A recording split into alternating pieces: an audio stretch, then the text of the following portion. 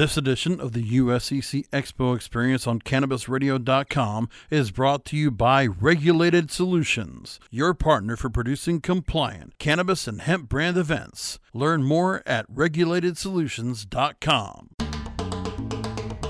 CannabisRadio.com proudly presents the USCC Expo Experience, featuring one-on-one interviews with speakers, exhibitors, and attendees from the United States Cannabis Conference and Expo. And now, the USCC Expo Experience, only on CannabisRadio.com. And welcome back, everyone, to the USCC Expo Experience here on CannabisRadio.com. Joining me now, my guest at this time is an entrepreneur who specializes in payment processing and ancillary services. Paybotic is a payment solutions company specializing in tailoring their solutions to the cannabis industry. Joining me now is the founder and president of Paybotic, Max Miller. Max, thanks for joining us here on the show. Thanks for having me. Hey, my pleasure. Really glad to go and know that your team's going to be joining us at the Expo, and we're going to have you be speaking on a panel with us on cannabis banking at the Expo. So let's talk about Paybotic. First of all, I want to also make mention and preface that you also run a mainstream service in the mainstream sector called Intelligent Payment Networks, but we're going to focus on your company that's focused on the cannabis industry called Paybotic. It specializes in providing solutions specifically tailored to merchants in the high-risk cannabis space. Chat me up on some of the solutions that you offer at Paybotic. Sure. Paybotic offers many different types of solutions to cannabis merchants. They offer solutions for retail merchants to accept cards at the counter. We offer solutions to merchants to accept cards online. And also we offer bank drafting products so they can take large transactions in a B2B capacity, so they can accept payments and pay their vendors. There's no one-size solution that fits any type of cannabis business. So we have a variety of solutions that enables cannabis businesses to transact in the way they need, whether that be in person, on the phone, online, or through their website. Now, I got to meet your team last year when we held our High Seas Yacht Party, and that's where everything kind of got started off. And we started getting into the talk of payment processing. And so much has changed in the last year as to where we are with what banking options are out there. So I want to go and ask you, first of all, Forbes recently reported that the California State Senate passed a bill that would allow private banks and credit unions to apply for state charters to explicitly handle cannabis financial transactions. Talked about this on Blunt Business on a previous episode. The new bill now, which is on Gavin Newsom's desk, the governor, is called the Cannabis Limited Charter Banking and Credit Union Law. It would authorize the limited charter bank or credit unions to issue special purpose checks to cannabis businesses in order to pay government fees, taxes, rent, and vendor invoices. This law was proposed would require that the charge be insured. It's as far from the range of commercial banking the industry needs, given cannabis is federally legal. Banks and credit unions in California still might be wary of setting up charters for the purpose. Is this a type of banking direction that you think would take shape for right now as a way of giving banking relief before Washington, D.C. steps in with something else? It's really too early to tell if this model in California is going to fit the rest of the country and each state's requirements for being in the cannabis business. I anticipate that this will eventually be federally regulated, hopefully sooner rather than later, to give the banks and the financial institutions, comfort in stepping into this space. In treating this industry special and different than anything else, if you look at the liquor industry, it's a state-regulated business with federal guidelines, but it just seems like overkill to me to have special checks and special circumstances for just the cannabis industry. The model might work. It's going to be interesting to see what they come up with and how they implement it and to get all the businesses to do this. Their purpose should be to get rid of the black market so they can monitor and regulate this industry. With the issues of the black market that we've talked about here on the network, not to mention that you also have the fact that California is getting a drop in tax revenue from the industry. So I can see this as a rush to trying to get that revenue brought back up. So if they can open the the door a little bit more, give it a little more breathing room to it. I can see where that comes from, but so you think this is more or less an idea where it's too specialty and almost like a bit of an entitlement program. Would you say that? Yes. California has its own problems in the cannabis business that are much bigger than any other states. And California has been one of the states that has been in the cannabis business for the longest time. There are states that are coming online and can nip these problems right out before they begin to exist. So having it specialized in California may be a great fit for them. But for states that have a small program, want to get this right from the get-go, it may be overkill and unnecessary, and the banks in state may already be servicing these industries with comfort while they wait for federal guidelines. And there's a lot of different ways I've heard how this has worked. I know I talked to a guest that worked out of Connecticut, and they were talking about how there were certain credit unions that were trying to work their way underneath the system, under the radar, to go ahead and offer banking services. It's interesting, this story also learned here, this stat that I learned here, from the U.S. Treasury's Financial Crimes Enforcement Network, FinCEN.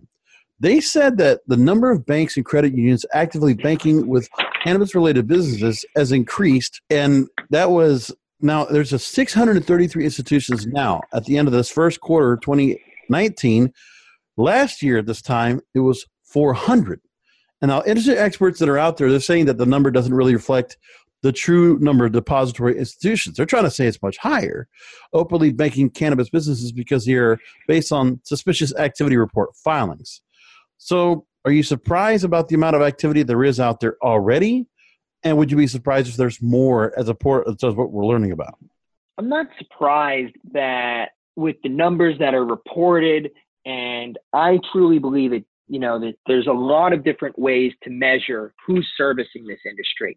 Because to break it down, there is medical use cannabis, there's adult use cannabis that is sold in the dispensaries, and then there's the hemp industry that have CBD businesses that need checking accounts. And also there is businesses that surround the industry, like the lighting businesses, the fertilizer businesses, that also struggle to bank in this space. But to answer the question directly, I believe there's probably about 300 of these that are only provide limited service, such as accepting cash deposits, and many other credit unions don't advertise that they're doing this because they don't want to be inundated with clients, because there are more dispensaries than the financial institutions out there can service today. And that's why they're making the requirements pretty stringent to get a checking account of any kind. But I think there are more and more financial institutions, whether it's recorded or not, that are servicing this industry. And as time goes on and the political climate progresses, there'll be more financial service institutions jumping in. But what keeps the big banks out is the cannabis industry is growing tremendously fast, but it's just not big enough to get them to take the risk and it's the money laundering cloud is still floating over their head with the discrepancy between state and federal guidelines. And that's why we haven't seen any major financial institutions make big moves openly. No, and the thing is, there's a volatility to it, because at any time there could be a crackdown by the federal government just because of what they're doing, the kind of actions they're taking. That it's just not safe and secure. And that's why, as what you offer is going to be still a very viable option for the very near future, because there's just so much we're waiting on to see that'll offer traditional or conventional banking that will be available for the industry without the high risk. Now, there are solutions to the banking issue. We've talked about this on the network for many times, and one of them is the States Act, which was reintroduced in Congress in April. That's the one that Elizabeth Warren, the presidential candidate and a Democrat from Massachusetts, and Cory Gardner from Colorado have passed bipartisan, allowing states to legalize cannabis through their legislatures and enforce state laws without federal interference. The Safe Banking Act, which is another law we've been hearing about a lot of, would protect financial institutions that would work with state legal cannabis businesses from federal prosecution. Passage of these bills would go a long way toward minimizing the risk and uncertainty, keeping money financial institutions on the sidelines of a lucrative industry, but it's not the only thing keeping banking services at bay. There's just too much more. So what's the best possible scenario if you see Washington, D.C. intervene? Best possible scenario. So, you jumped right into the news that they're going to do this. The States Act needs to pass. Yes, I agree. With that, even if it does pass, the money laundering cloud is still left over the bank. It hopefully will give the banks, the willpower to go into this space, but there's still a lot of work that's going to need to be done to eliminate the discrepancies between the federal and state laws. I think the state Act gets us halfway there. And the U.S. Department of Treasury also weighed in the form of guidance from FinCEN, and they're the guys to just follow the money. If there's tax revenue, they want to try and capture it, and I think that's really where the States Act is focused. And I get where you're coming from. I validate that. That's totally understood. But you said it doesn't answer the end-all, be-all issues of banking. And then on top of that, look at what the government has done. When I'm talking about when it comes to cannabis businesses, when I look at the issues that are having, this is such a hot-button subject. Plus, this also you have the issue of the hemp bill and the FDA trying to get that implemented. Look at the issues they're having after the public hearing they had just to get the ball rolling and get everything, get the input taken, and to put out proper ramifications and proper implementation. Mm-hmm. The same issue is going to happen to the banking industry as they push out the States Act, if that comes to pass, or the Safe Banking Act in the same realm. So there is no relief in sight right away unless there's some real push. The 2020 election makes a difference, but I don't know how this gets answered right away, which obviously gives proper reason why Paybotic is a proper solution that is definitely a safe and secure solution. Now, I know you're going to be at the USCC Expo. We're going to have you in booth 408, and you're also going to be speaking on a panel on cannabis banking. I'm so excited to have you join us for that. So take a minute and talk to our listeners, Max, about what attendees can look forward to from the exhibit and what you're going to be offering at the booth and what we can hear from you on that cannabis banking panel. Give us a preview. Absolutely. At the booth, please come by our booth. We are going to have some equipment there so you can see what our payment terminals look like. Also, we're going to have members of our team that are going to be prepared to answer your questions about what does payment processing mean for your business today? How can I start processing payments and accepting payments for my customers if I'm in this space in any capacity?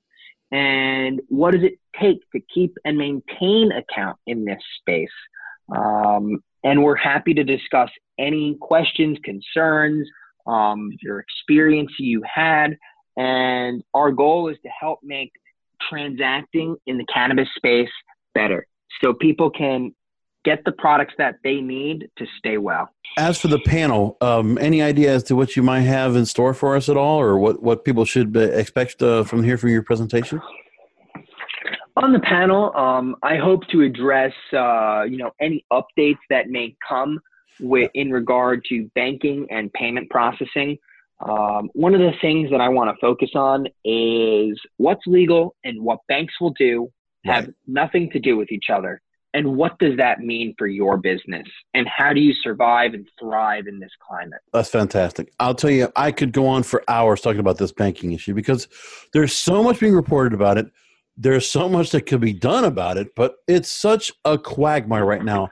And like I said, it's years and years ahead. So I'm so glad that you guys at Paybotic are here to offer the solutions that you have and the service that you have to the industry, because that's what's needed right now. And I've seen some other things out there that are just mind-boggling from the kinds of, it's almost the idea of, putting money underneath your mattress still, or something like that, but it cannot be the case. It's just the professionalism of the business requires proper services, and I know that's what Paybotic offers. So with that, you go ahead. I was going to say, it's wild today that cannabis dispensaries and related businesses are largely unbanked. And, the term unbanked is generally used to describe customers who are unable or choose not to maintain relationships with financial institutions. The FDIC estimates that 8% of households are unbanked.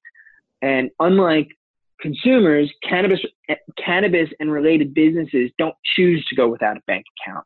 Rather, most banks and credit unions choose not to service the cannabis industry.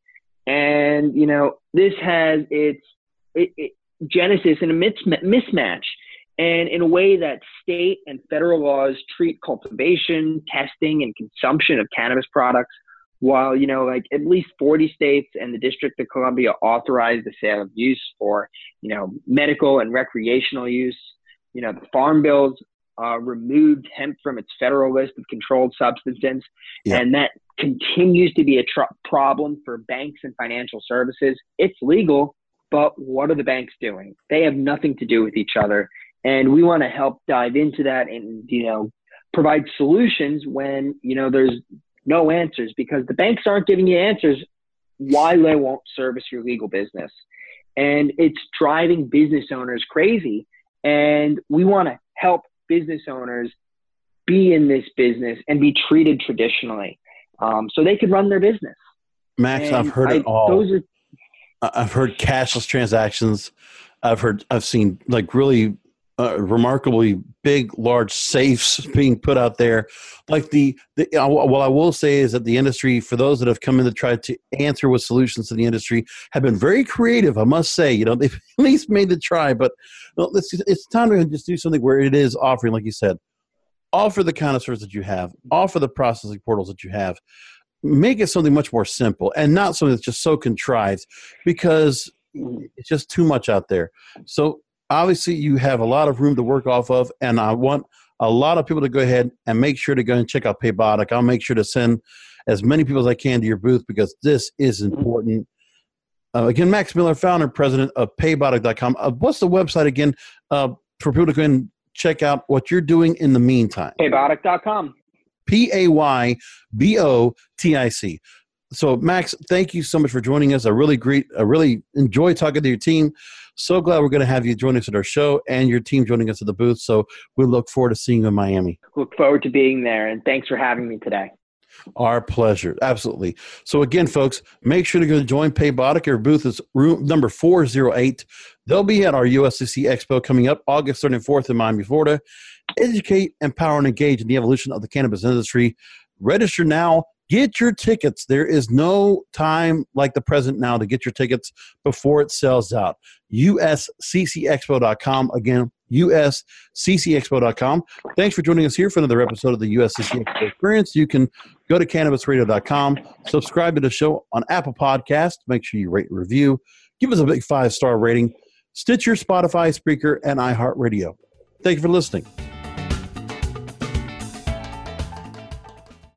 The opinions expressed on this CannabisRadio.com program are those of the guests and hosts and do not necessarily reflect those of the staff and management of CannabisRadio.com. Any rebroadcast or redistribution without proper consent of CannabisRadio.com is prohibited.